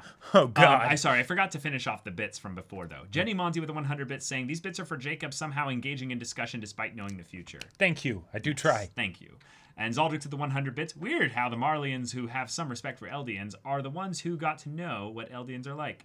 Weird. Yeah, it's bizarre. It's really strange. Icemo, Queed 420 with the 500 bits. I like how the former heroes are now using the shoulder-mounted ODM gear that distinguished bad guys like Kenny Squad used before, and in black no less. Yep. Also note how Survey Corps has short haircuts since the moving parts of the new ODM are now near the head. Oh, I like it. Yeah. I'll get into that when I look at the design. Yeah, that's awesome. That's really cool. But yeah. Peak looks quite not happy. Yeah, and I this saw is what one of these guys did to the Beast Titan. Right, to Zeke. Not just the Beast Titan. Every single one of his Titans. That all in a line, around like there. this is the and ultimate they're in their type of environment now. Right. Oh yeah, buildings everywhere. Like what? Buildings. Oh man, what am I thinking of the part where there's a part in like some show or something where someone's just like, oh yeah, you're fucked now. Like better just give up. Okay, but let's get into the Armored Titan's design here now that we get to full Armored Titan. Did I say Armored Titan? I meant to say Warhammer Titan. Yeah, it is. I mean, it is armored though. Indeed. But let's get It looks very executioner, like the mask and everything. It looks and like a goddamn JoJo stand is what it looks like too. Oh, that's a good point. I never thought about that before. It does. It has that. It really looks like a JoJo pink, stand. White, very like humanoid. What is the JoJo stand that actually looks the closest to that? Because there's Killer one in Queen. particular. Oh, or the one from Part 5 that released. Oh yeah. Poison and stuff. I believe that was for. Yeah, I can't remember which one, but also it might have been the ice one, or I don't know. But yeah, definitely a JoJo stand. It works like a JoJo stand too. That is true. That's true. That's very true. Yeah. It's a homunculi. Oh, that could. Yeah. That's another cool comparison too. Yeah. And it is actually a homunculi in function as well. It's artificial human of sorts created to fight. Yeah. Purple Haze. Thank you. Purple Haze. That's what it was. Yeah. Nice. Yeah.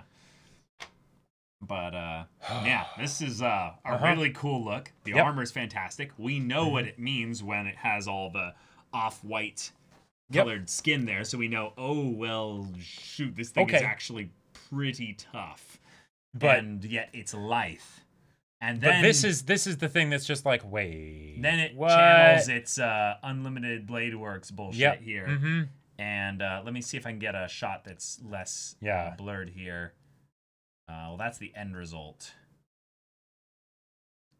This is pretty cool. Here we go. This kind of works. Yeah, just the idea that you can just be like, hey, yo, I'm a Titan. Weapon. You know how, well, yeah, definitely FMA, like, vibes there. Mm-hmm. But the idea that, like, okay, Attack on Titan, when it comes right down to it, it is a very cleverly disguised flesh mecha, right? You know, that is, it fits the parameters. It really does. But one of the things that we haven't really had so far in Attack on Titan is the Titans using weapons, right? Yeah. The closest we've gotten, really, is the Armored Titan, and then more recently, the Beast Titan with throwing things, right? Yeah. And it's you get a big thing that throws a bunch of broken up pieces of smaller things, and it decimates any amount of ground troops that you want, right? Absolute carnage. So freaking But what cool. about Titans versus Titans? And I love that this is the only example of it we have, right? Because otherwise it would kind of feel cheap if the Titans constantly had swords and weapons and shields and shit.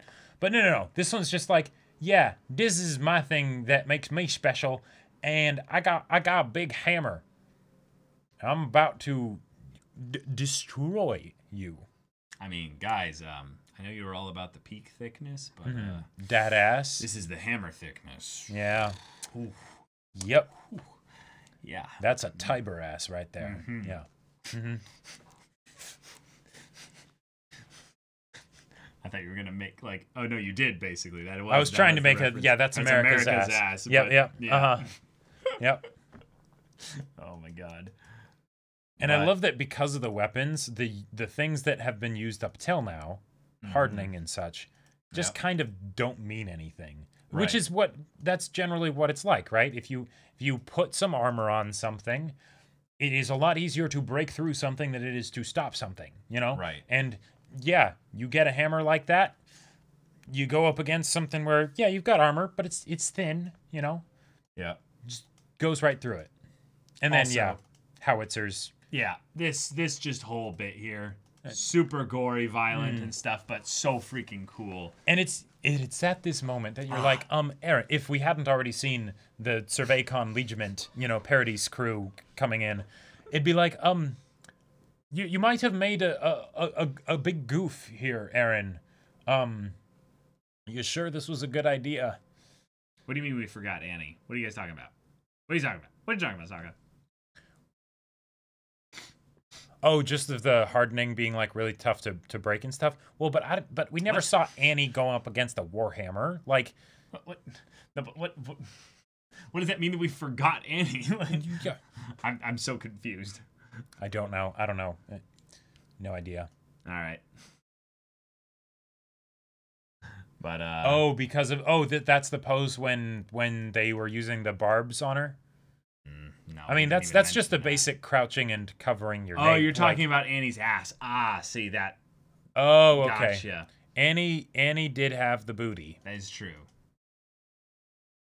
But yeah, they did have the howitzers on top of the roof, which does seem like one of those like. We might need to get more explanation here of how much did you know exactly. Like, how much was conjecture versus... This, I mean, that's true, but this is a military area and stuff like that as well. Oh, so sure. There's a possibility that it's just like, I mean... Like... Yeah. Wouldn't they have that just as much as, like, the people in Parodies have to have a way to pull the horses up to the top of the walls so that they can go over them? Who knows? They might also have, like... They might have set up anti-aircraft guns or something in case, like, enemy planes come in or something like that, Yeah, I'm guessing, though, planes is not an issue, given that Zeppelins is the... Oh, right, yeah. Yeah, Zeppelins is the technological ceiling, so, yeah, planes, no. Planes are a bit, bit complicated. But, yeah. Beginning here, Warhammer's very much winning. And also, I really do like that the Warhammer does have a little bit of that... What was he called? Helios? Almost kind of hearkening off to the idea of a hero with a weapon, right. Yeah, because what kind of weapon would do anything against a Titan? Well, if it was wielded by another Titan, that would do something. Even though Helios is fake, right? Not even real. You could definitely have taken inspiration from this, especially since it was the Tibers that, coordinated the whole lie. Yeah. Yes, Zeppelins. They lack something we do not. Zeppelins. Yeah. Oh my god. And then this little line from Aaron. Mm-hmm. Where is it? Oh yeah, the Warhammer Titan speaks to him. Super Aaron Yeager, do you have any last words? Like, not going to eat him, just to kill him. Oh my and then, god. What are your last words? Now or never, Mikasa. Wait, hold on. Like, okay. But wait, that's illegal. This is some hype stuff right here. What is it with episode 6s of Attack on Titan having dramatic introductions of Mikasa just showing up at the last moment to save Eren? I got so much chills when man. Mikasa showed up. Like, Oh. Yeah. Eren, are we really doing this right now? Right. It's so good. Yeah. And then Mikasa, like, let's just get the full with 4 thunder spears on each arm. The panning bit of her like getting like pulled up. Yep.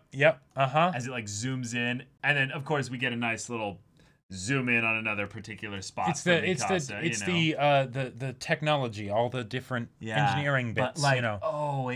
It's properly defined there. Let me like give you guys the full like. Also, baby. 3D, and who could possibly say that this 3D looks bad? I have no idea. It even looks almost like just the thunder spears might be 3D, and maybe the rest just, of it isn't. I'm not maybe sure. you can just tell it is, and stuff like that, and then they, yeah. But just the way that she gets leapt up onto the, well, she kind of goes past the spike that was put up there, right above it, and she has got 4 thunder spears on each arm. That's some gorilla testosterone strength right there. Like, oh,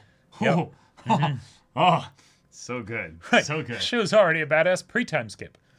Like, just fires them all in. Fires all 8. Yep. Zips past her. And uses the tension on the head. Yep. Like, it's these little details, y'all. It's these little details that makes the quick, bam, bits of action in Attack on Titan just so exciting. Oh, yeah. Because you're able to follow it so well. It's just, glorious. Glorious. Yeah.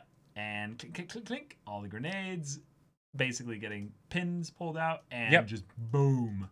And, yeah. Booms. Like, I will always and forever, amen, be a fan of the Mikasa being badass, like, just war goddess shots. Like, they are wonderful. Just also the bit where then Magath gets basically jumped by the... I was surprised he survived. Like, they really make it look like he gets killed by those explosions. Yeah, he really does look like he gets hit there, like, pretty hard. And meanwhile, this is happening, but I just wanted to jump ahead to the part where... Yeah, you guys actually came, and then that look on Mikasa's face. Yeah, I just wanted to zoom in on this here, because this is... Please. It was the please that caught my memory. Yeah. Mikasa, you've grown up. Yeah. She does not look like she worships Eren anymore. And also, look at that shoulder span. Like, I just gotta say, like the gear is, more attached to the shoulders and things like that. Like, yes. Yeah. But that's not the okay. I'm kind of scaled up from like a lot of the other like female characters in the show, and it's like okay, yeah, makes sense. You're a bit bigger, but no, this is like sturdy. Oh yeah. But just please, come home. And look at that look on his face. And we already discussed a whole bunch of this. But this is a plea. Yeah. Look at those eyes. Look like he's yeah, going to come home. There's no shine in those eyes. He hasn't, and yeah, we said it in the discussion, but he hasn't been home in a long time. Maybe not ever again. I love the nicknames y'all are putting in chat right now. Strong Casa.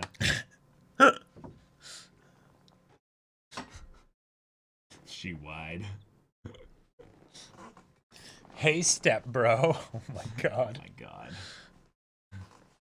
Oh, but yeah. Uh-huh. Got our public disclosure information there. That's a good point. Did she have the scarf? Yeah, she had the scarf. What do you mean? Yeah. She had the scarf. Did she have the scarf? Yeah. It's what right do you there. think this is, yeah. man? No, yeah. She's got it. Okay, but then Magath starts basically moving things along. Call down all our troops doing special training in the mountains. 30,000. Let's just Bring get the them all fleet here. to converge on top of them with 30,000 soldiers. Now, I'm guessing that's not all the troops in special training. That's the troops that are on the fleet and troops that are in special training, stuff like that. I want Liberio surrounded. Okay. Don't let the Founding Titan or a single island devil escape. And yeah, he gives them the having fun while it lasts. There's no future for you now. Like with this massacre, you just ensured every nation gets involved now. And then they kind of show the carnage. The carnage, yeah. No one's gonna let you live. But even they must have known that going into this. And I love that he's kind of thinking this as like, oh wait, like, which means like, you know, is this actually something they're planning for a little bit? Well, and I love that it's like, you know, hey, you'll have the whole world against you. It's like, well, they thought that's what it was to begin with anyways, with the Titans, you know, of just that's true. Titans everywhere. And they still fought back against that. So, well, you might wonder about the tactical soundness of this decision, or strategic soundness, rather. Apparently, they're not worried. Yeah. HD Warrior with the 200 bits. Since it can be assumed Aaron hasn't been home for a while, what do you think will happen if Aaron meets Armin again? Well, the stuff with Armin, I think, is going to be its own kind of special thing, just as much as this was with Mikasa. So apparently, Armin might have actually been in this episode and just not gotten lines. We'll see. Because there's a part where someone like, showed a shot, but it's later in the episode, so we'll get to it. Magath nearly dies again because of the grenades, so this guy is crazy at surviving here. But then we get our first close-up on, I believe it's Floch and John. Yes. Floch. And they kill two Floching guy. And two soldiers on the top here. And Jean's not hesitating now. Nope. This isn't like back in part 1 of season 3. Yeah. No, they are on the we fight, and we are fighting humans, and we are killing humans, and that's how it is. And guess what? Because of their past experiences and training and whatnot, they are very, very good at it. Yeah. Jean, look at him. Yeah, this guy's a man. Look at our now. Yeah, I wanted to say look at our boy, but I just can't, in good conscience, say that. Look at this man. Look at this man. Look at this man. Like, just remember what Jean was like in like episode 2 or what or 3 or whatever it was. Yeah, 3, where they're like joining the military, and he has that with that suit vest and everything, and he's be like, oh, you know, yeah, well, you talking such a big game, Aaron. But now look at this. Now look at it. Look at this. And this is totally like just confirmation that the guy in episode 1 that was with the newspaper and stuff, that was totally Jean. Yep. That was totally Jean. Oh yeah. Yeah. Just look at that. Look at that jaw. Just scruff and like that. Yep. He looks good. And he's calling Floch out on being a bit too excited to just kill everyone. He's like, hey, dude, what part of keeping civilian casualties to a minimum don't you get, Floch? And he's like, the only thing here are enemies and places they live. Is that just a wrong subtitle? No, that's... Yeah, I think that's right. I think he meant to say the only things plural. No, because if it's... Or wait. The only thing here... You know, yeah, the way... So it's weird translating to English, but basically, if you're taking two things that are plural and saying this and that, then you use a singular. If it's two things that are singular, then you make it plural because it's the two things. It's bizarre, but yeah, he's like, no, we're just gonna go crazy here. Do you forget how they massacred humanity inside the walls? Like, okay, fuck, wow. Yeah. All right. We were eaten alive, damn it. They've got it coming. Like, oh my gosh. It's like, you're not wrong, but at the same time, dude. Look, Aaron's telling us something to fight. I just love that. We shouldn't wait for our deaths in the walls. That's just, what we need is a devil like him. And I really have been on rewatching a lot of things, like season 3 in particular, there's a very intentional kind of, hey, Flock is a character now.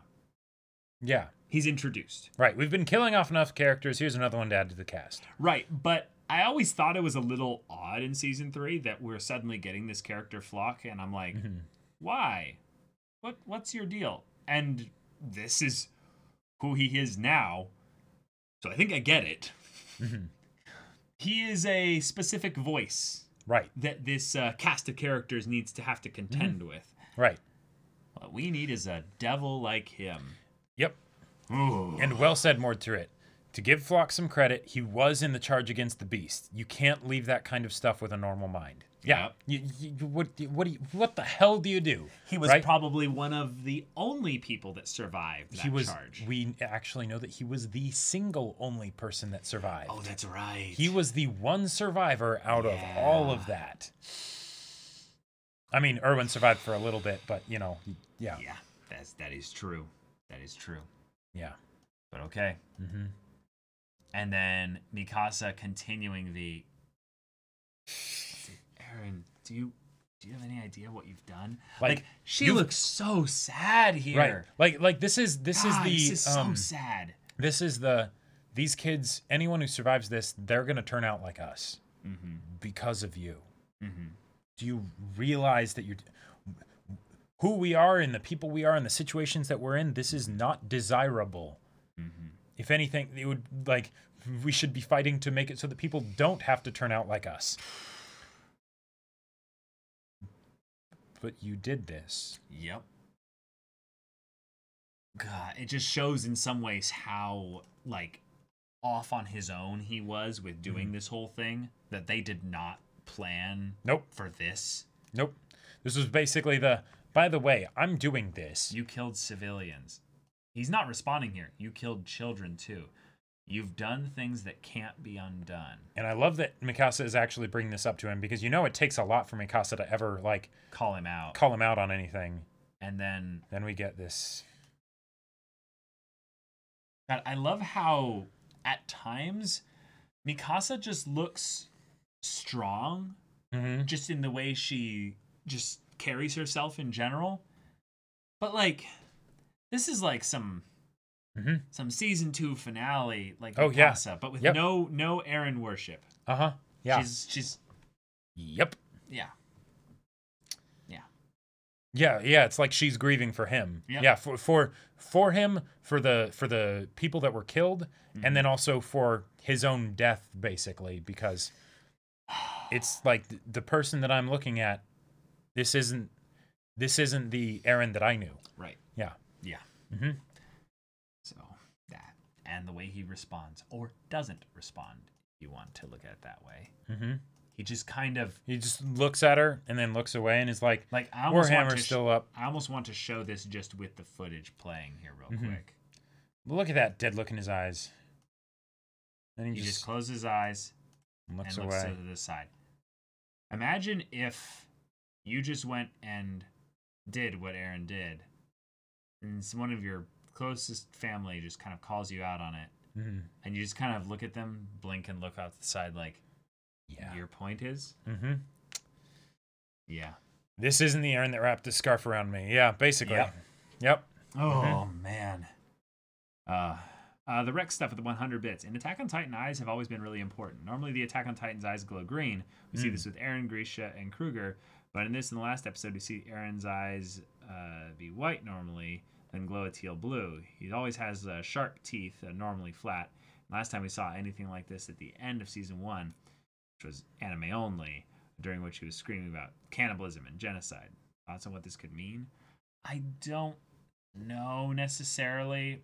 I think that the difference between green and teal and blue is it's close, yeah, pretty close and stuff. But Eren's eyes have always been more teal, so making it closer to that color makes it feel like this is Eren, like a closer connection as opposed to being some monstrous other entity, Yeah. When it was more of the bright green, that was the sense I got, is that this is something else that is also acting. Yeah. But it is something that the Warhammer Titan is starting to regenerate and get back That is up. something that is, And she's just like, whoa, I blew away its nape. Yeah, well, and also the Mikasa, it's not over yet. Like the way he says that, and that's his response. Mm-hmm. Now, yes, the Warhammer specifically, it's not over yet, right? This fight still needs to be continued. But the it's not over yet almost feels like this is... Yes, but this is the start. This needs to be done kind of a thing. Like... I also love that. Look at them here, and just think about them in season 1 running around. Yep. This is who they've grown up to be. Aaron, why are you lazing around and not collecting wood? I have to do it for you, you know. Yeah. Mm-hmm. They're adults now. Mm-hmm. And they work well together. Mikasa, get its attention. If this works, I can eat the Warhammer. Yeah, like, they work really well together in that regard. But, oh man. And this is them probably off their game synergy-wise a little bit because, you know, who knows how long Eren has been, you know, not with Mikasa. So there's that too. But okay. All right. And Udo's dead. So no helping him at the hospital. Jeez. Yep. Ugh, man. This is brutal. The look that just Gabby has on her face. Oh, yeah. While this is happening. Just keep your eyes on Gabby. If you're watching this episode along with this discussion and stuff, just look at Gabby's face across like this latter bit of the episode. It's just painful, y'all. You can just see that she had this idealistic look in her mind about how everything would work out in this way with no potential consequences or blowback or something like that, or not really grasping the nature of how brutal war can be when you're the losing side. Like, or when it hits home. God. Yeah. I'm not sure if anywhere's safe. Get as far away from the plaza as possible. And then her reason as to why she's going is this. And this is such a... I don't understand. Yeah. Yeah. This is a very interesting way to do this. I'm going to go fight a war because that will help me understand. I'm seeking understanding in violence. Like, oh boy. That's, yeah. There's no answer to this that will satisfy you, Gabby. You can rage, you can kill, you can maim, you can strike out, you can do whatever, but you won't get an answer for this because no one has to die. Like, none of this stuff has to happen. Human beings choose for this stuff to happen. And it gets perpetuated by human beings who choose to respond in kind. And this stuff doesn't change. Just, yeah. I am really excited for where Gabby's character could be going, though. And then she splits off, so we're getting now our little Gabby focus center of it, where she's like, I can do this. She's heading towards the war zone. I love that it's her friend's guards there.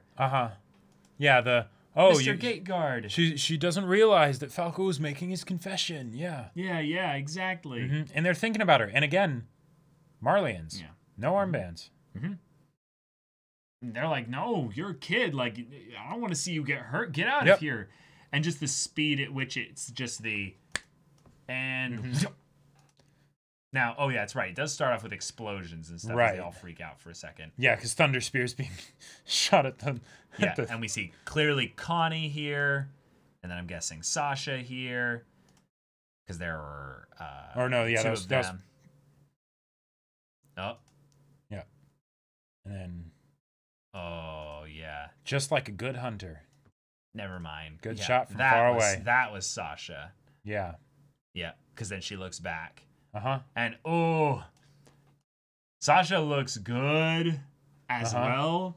And she kind of looks the most similar in some ways to when she was younger and stuff like that.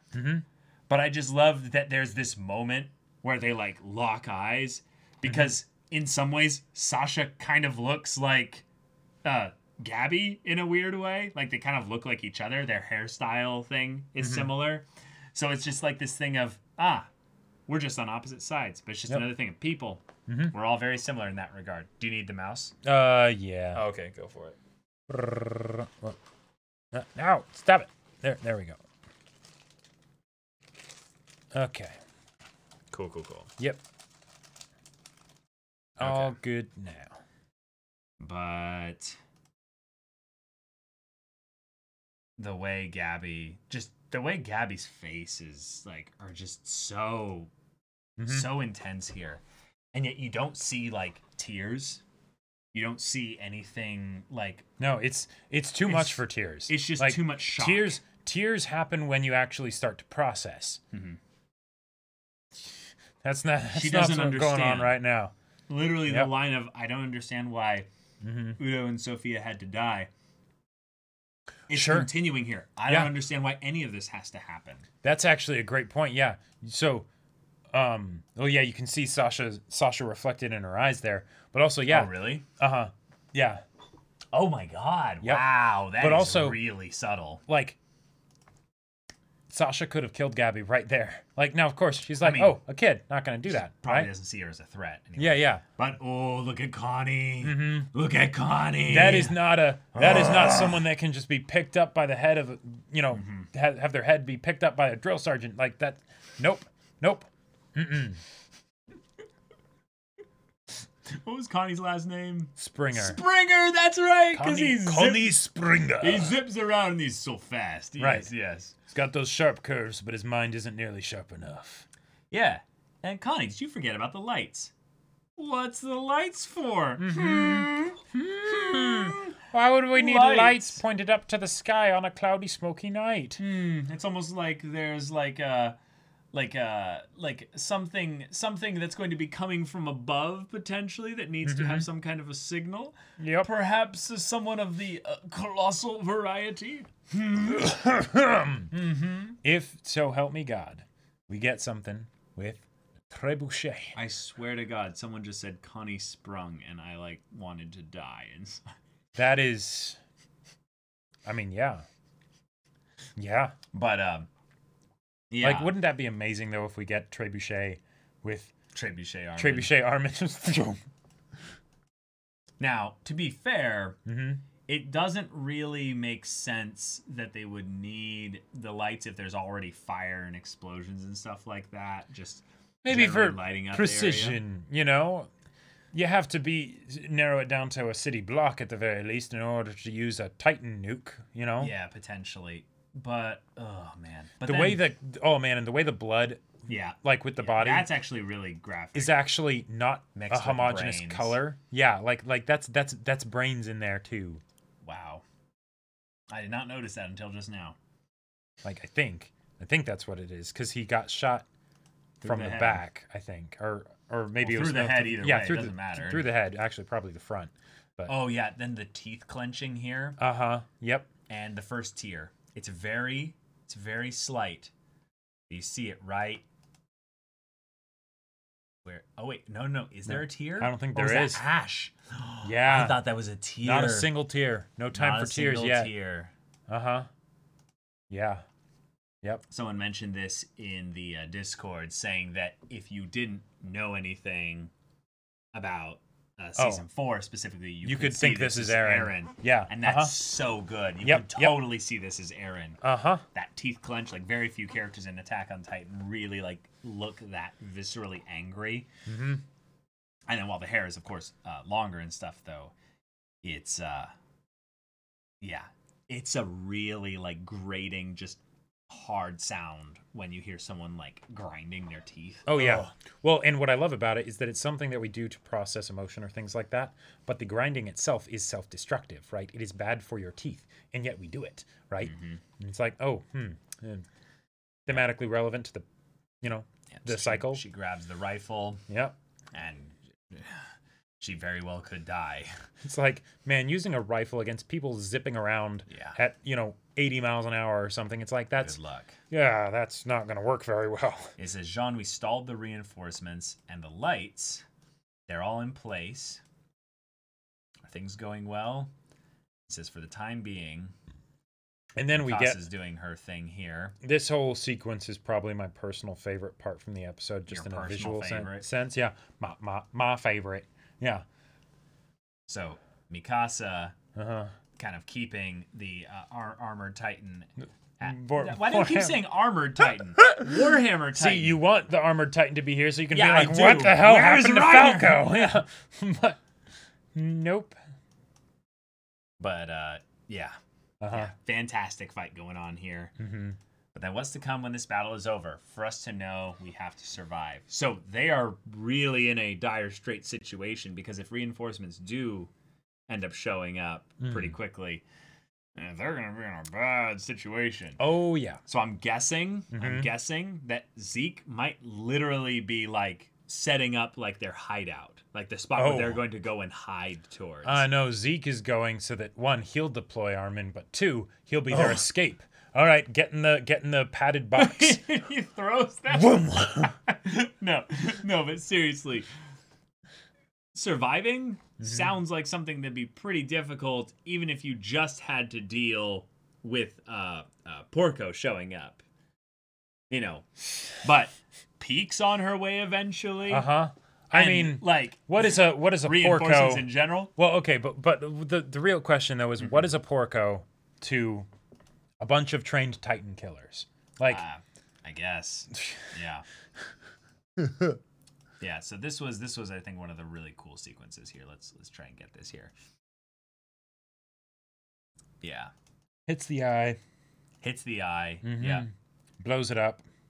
Goes lurching back. It drops its weapon. Just creates another one. Because why not? One. Like this little bit here.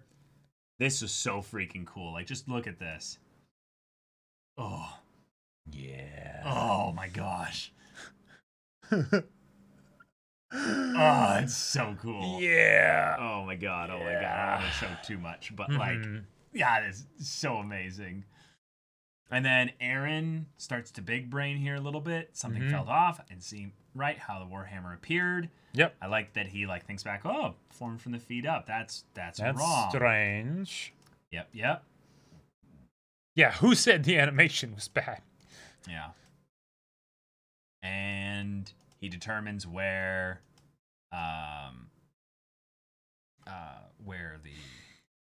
the user is, basically. Yep. And he has on the other end of the tether. He has his moment where he transforms a second time. Yep. Because that's something he can do now. Yep. Also, I just love that he's transforming behind the Warhammer. Yeah, he's just not even dealing with it anymore. He's like, Mikasa can handle you, you know. Right. Yeah. Just, I don't know. This just looks really cool. Yep. It reminds me a lot of other like classic anime shots where the enemy is like doing a thing, but then there's this light behind this nothing personal kid or something. It feels like an Omaya Womu Shinderu, you know, and then the Nani, because he's not even attacking the puppet. You know? Well, right, but they know the body's back there. Right. So it's like if he's transforming back there, shit. Like, did he figure it out? So. Yeah. But, and the idea that it worked so well that it was just like grab the thing, rip off the the cord thing there, and just all the blood just goes gushing everywhere, and it drops immediately. And Magath's like, that's bad. That's really bad. Oh yeah, this is also a perfect explanation for why the Warhammer never goes to a battlefield. Yep. Because that's something you can't manage. Yep. And hey, we have another Titan now doing the thing with Annie, with the crystal ball. Yep. It's like, okay, that's cool. But I just love the way they pan across this here to show that Porco is sneaking up on Eren, waiting for like the perfect moment to strike. Did you see the meme of it's the classic format of like the three people sitting behind each other with the guns pointed to the heads, and then the one person with the sniper? I think so. Or the rifle. And it's like Warhammer Titan. Okay. Or Eren. No. Warhammer Titan, Eren, Porco, and then Levi. Yes. It's so perfect because oh no. And then oh shit. Yeah. All right. But then nope. The double blind. It's that constant thing of each side gaining reinforcements back and forth, just back and forth, back and forth. And but it succeeds in biting him, but nope, can't actually close the jaw. Even while this is happening, though, we see just prepped there, waiting from on high, watching for any kind of shenanigans to happen. It's our boy, Levi, rocking the Scouts green still, whereas everyone else is not. Yeah, everyone else is in black. And he does have the black outfit underneath, but he's got the cape. Oh, yeah, he's still got that. Yep. And he remembers the eyebrows. I've been waiting for this moment. I'll retake the Founding Titan. And he actually does land a bite. But then can't close. Almost just in tandem. And he's so, like, confused, like, wait, what happened? Hold on. Why can't I close my mouth? Like, Levi just zips straight through. Also, I love that Levi is still using the swords. He's not using the thunder spears or anything. He's like, hold on. I'm using the classics. Like even Mikasa's using thunder spears. That's a good point. Yeah. And like she might have swords on, like swords that she could use as well when she runs out of ammo or something. But look at him. Look at him. Coming in like a demon. Just with his normal hand and reverse hand grip and everything. Yeah. Yep. Oh, it's good to be back, right? And poor Porco doesn't even realize he's interacting with people that are... Was that him? Is that Ackerman? It's like, well, first off, there's two Ackermans. That's how bad this is. First of all. Yeah, first of all. Second, Ackerman, yes, he's absolutely terrifying, but he's not the only one that you need to be worried about. So... He is a killer among Titan killers. Right. Yeah. He is just one of them, by the way. Yes. Oh, wow. All right. The Beyblade is back. The Beyblade is back. And, this ain't looking good. Yep. And then he goes to run, and he jumps onto the thing. Nope. To go onto the building. Nope. Thunder Spear blows that part of the building away. He can't even do that. Grabs him. Yep. Hey, can't you see I'm a Titan? These guys are just humans, yet they're coming to kill me. Like that fear that he has on his face here. Yep. He's like, wait. This isn't how it works. Like, I ignored what Peak said. Don't just rush in before you do that. Oh, boy. But he rushed in. He could... Like, okay, there were people that were on my list of, like, these people could die. And Porco was one of them. Like Peak was up there too, but like... He is in a dicey situation. Yeah. He needs some like timely like cart titan showing up with howitzers and whatnot, Yeah. Because And then of course they cut the episode like right as he's panicking. With all of them, this is awesome. Just that shot. Like just look at that shot. Isn't that amazing? Isn't that so cool? That's so good. Like it's like, well, okay. Now you're gonna hate me for saying this, Caleb, but it's almost like a bunch of little spiders with their spider webs coming out just to wrap them up. Like, why did you have to make it? Why did you have to do that? Why? But it's the big thing that's about to potentially get taken out by a bunch of little things. Yeah, I'm good. And then we get to the ED. And that's the episode. Yep.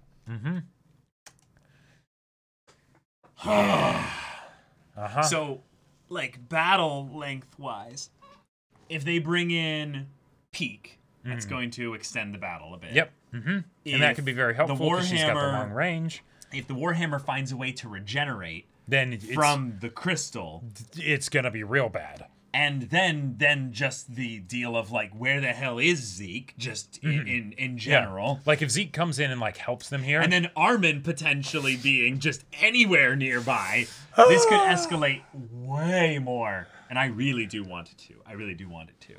It does feel like, though, this is more of the, hey, Aaron, this is bad. We're doing this here, but we're kind of reacting to the fact that you're here and this is happening and you sent those letters, but like we can't win this. Like, we need to tactically advance in the opposite direction. Yeah. Candlejack. Oh. Porco talked all that good shit about how if he went to the island, the job would have gotten done. It feels. It really feels like the Helsing Ultimate Abridged. You were talking all that good shit just a second ago.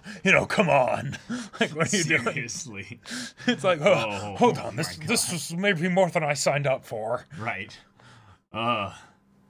There's a lot of bits that were sent in here. Let's make sure get them. HD Word with the 100 bits. Gabby doesn't deserve this Bible thump. Mappa really adapted her grief really well. They did, yeah. Diki Bara with the 100 bits. Flock is actually a sad character. He's a 104 member, but in reality, he was never there. Isayama was like, believe me, guys, I swear to God, he was there. And then added him into a flashback. Then Mappa deleted that scene. It was during the Reiner flashback, so he is full-on filler character now. Hey, hold on now. That seems a bit... That's a bit much. No, he wasn't thematically relevant to the story at that time because he really became a character after the whole incident with Erwin. Yeah.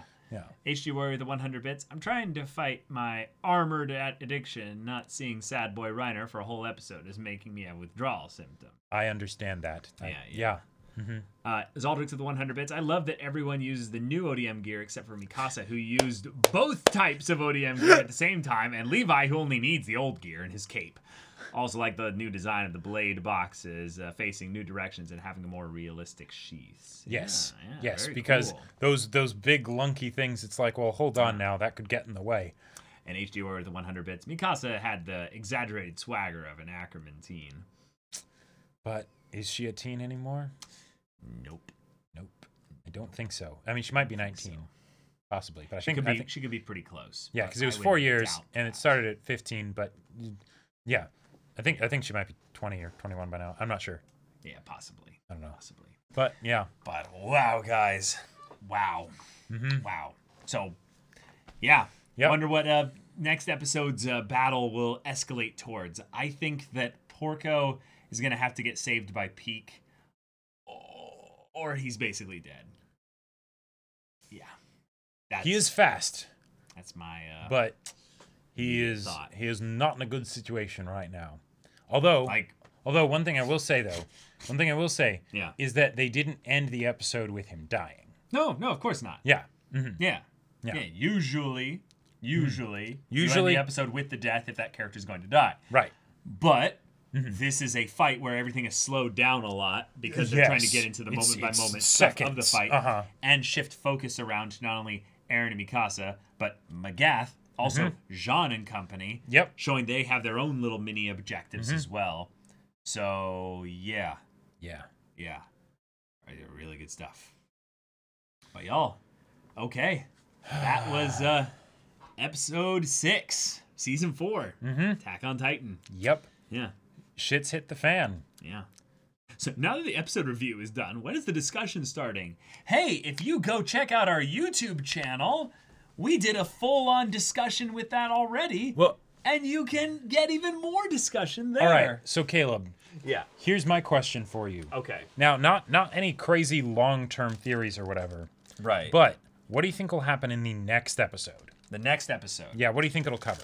I want my blondes. I want Zeke, I want Armin, I want Reiner, and I want Falco. I want all 4 of them. Okay. I want all 4 of them. Yep. Give me my blondes. Cool. Yes. Anything else? I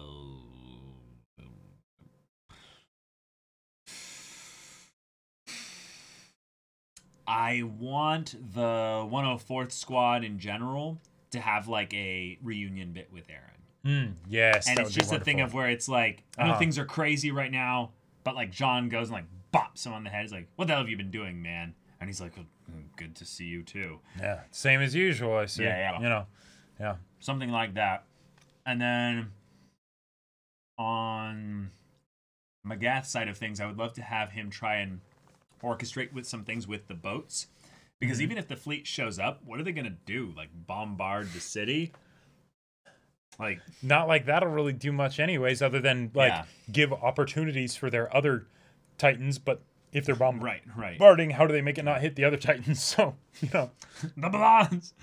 Ignoring Colt? No, Colt is doing his stuff right now. Colt is being amazing. We got Colt this episode. Yeah, exactly. Wasn't able to, do too much. Not as much as he would have liked. I love that you guys are making the Moblet joke, which was just me trying to meme a little bit, but y'all are taking it, and this is so funny just to see his name so much. And I mean, he does get revealed next episode. That would be They amazing. had 2 syringes the whole time, and instead of giving the second one to Erwin, they gave it to Moblet. And so you're telling me Hanji is such a badass. She watered down the syringe that Armin got, and then made a duplicate and gave it to Moblet. Jumped into a well. Oh, no. No. Moblet never got to the well. He pushed her in. She got into the well. Yeah. Right. Yeah. Oh, boy. Oh, boy. Also, we do have some bits. Red Roses with 100 bits. Love how incredible this adaptation is. All the stupid people hurting the crew behind it aren't anime fans. Mappa, keep being awesome. And Caleb, you're not ready for this awesome story, but with Jacob beside you, you will be. Suzume! Suzume! Thank you. And Zaldix with the 100 bits. This episode was an SOS Bro meme fest. We got armor. We got snipers. We got tentacle powers. We got JoJo memes. And most importantly, we got the phrase, "Where are the blondes?" Yep. I mean... And you wonder why I love this show. I need them. Like, I love all the just inject half the serum to Armin and Erwin. Lol. Yeah. Right. So dumb. Well, yeah, especially in that situation because they only had one physical Titan or one Titan shifter they could eat. But right, exactly. Mm-hmm. I'm eating fruit snacks actually. HD Warrior with the 300 bits. I would have wanted Levi to come back with a badass beard like Zeke, or at least some sort of visual change. Are you kidding me? He's got the black outfit. This guy outfit. is such a clean, neat freak kind of attitude. Nah. He doesn't let a single facial hair exit the side of his face or anything like that. That is the change. Everyone else's changes, but he doesn't. He does not. If anything, he's his honoring change is Erwin. that he's kind of protesting the aesthetic of everything. Yeah. He's like, maybe I don't we've been like stuck it. in the past. Yeah. Not at all. Not about that. Yeah. Levi's like 10 years old. No beard for him. Oh, it's so funny. But all right. Thank you for tuning into this podcast. Yep. Thank you so much. Always for fun talking Attack on Titan, and this episode Indeed. is an exception in that this episode is even better. Yeah, war. I think we do other streams, Caleb. War. Yeah, we do them on weekdays at 3 p.m. Pacific time. Tomorrow, we got One Piece dramatic manga reading. Yes. Wednesdays and Fridays. I'm doing gaming with Cyberpunk 2077. Oh, right. So Thursdays, I'm doing... we went to war last Thursday. We went to war. It was our war. I see. My war. And that happened. And, third time was a charm. But now, next Thursday, who knows what will happen. Interesting. Yep. So y'all take care. And be sure to check out some of those other streams if you're interested. Leave a follow. Subscribe. Send us some of Bezos' money if you have a Twitch Prime just laying around. I hear he has plenty to spare, so there's that. But see you in the next one. But until then, we're Semblance of Sanity. I'm Caleb. I'm Jacob. And we'll see you all next time. Cool. All right. Well, that was... Oh, boy. Oh, boy, oh, boy, oh, boy. For Nanako, protect Nanako. Who's Nanako? If you play Persona 4, you'll find out. Is she pure precious or is she more mama? I'm guessing more pure and precious, right? Emotionally manipulative person in some really cruel ways sometimes that you still end up, despite everything, absolutely loving and wanting to have a good ending. Whoa. Yeah. Not at all what I would have expected. No, Persona 4 is amazing. Okay. Yeah. Well, all right. But sounds good. Yeah. See y'all later, everybody. Like that, like Battlelands, right? Oh yeah, definitely. That was such a good set.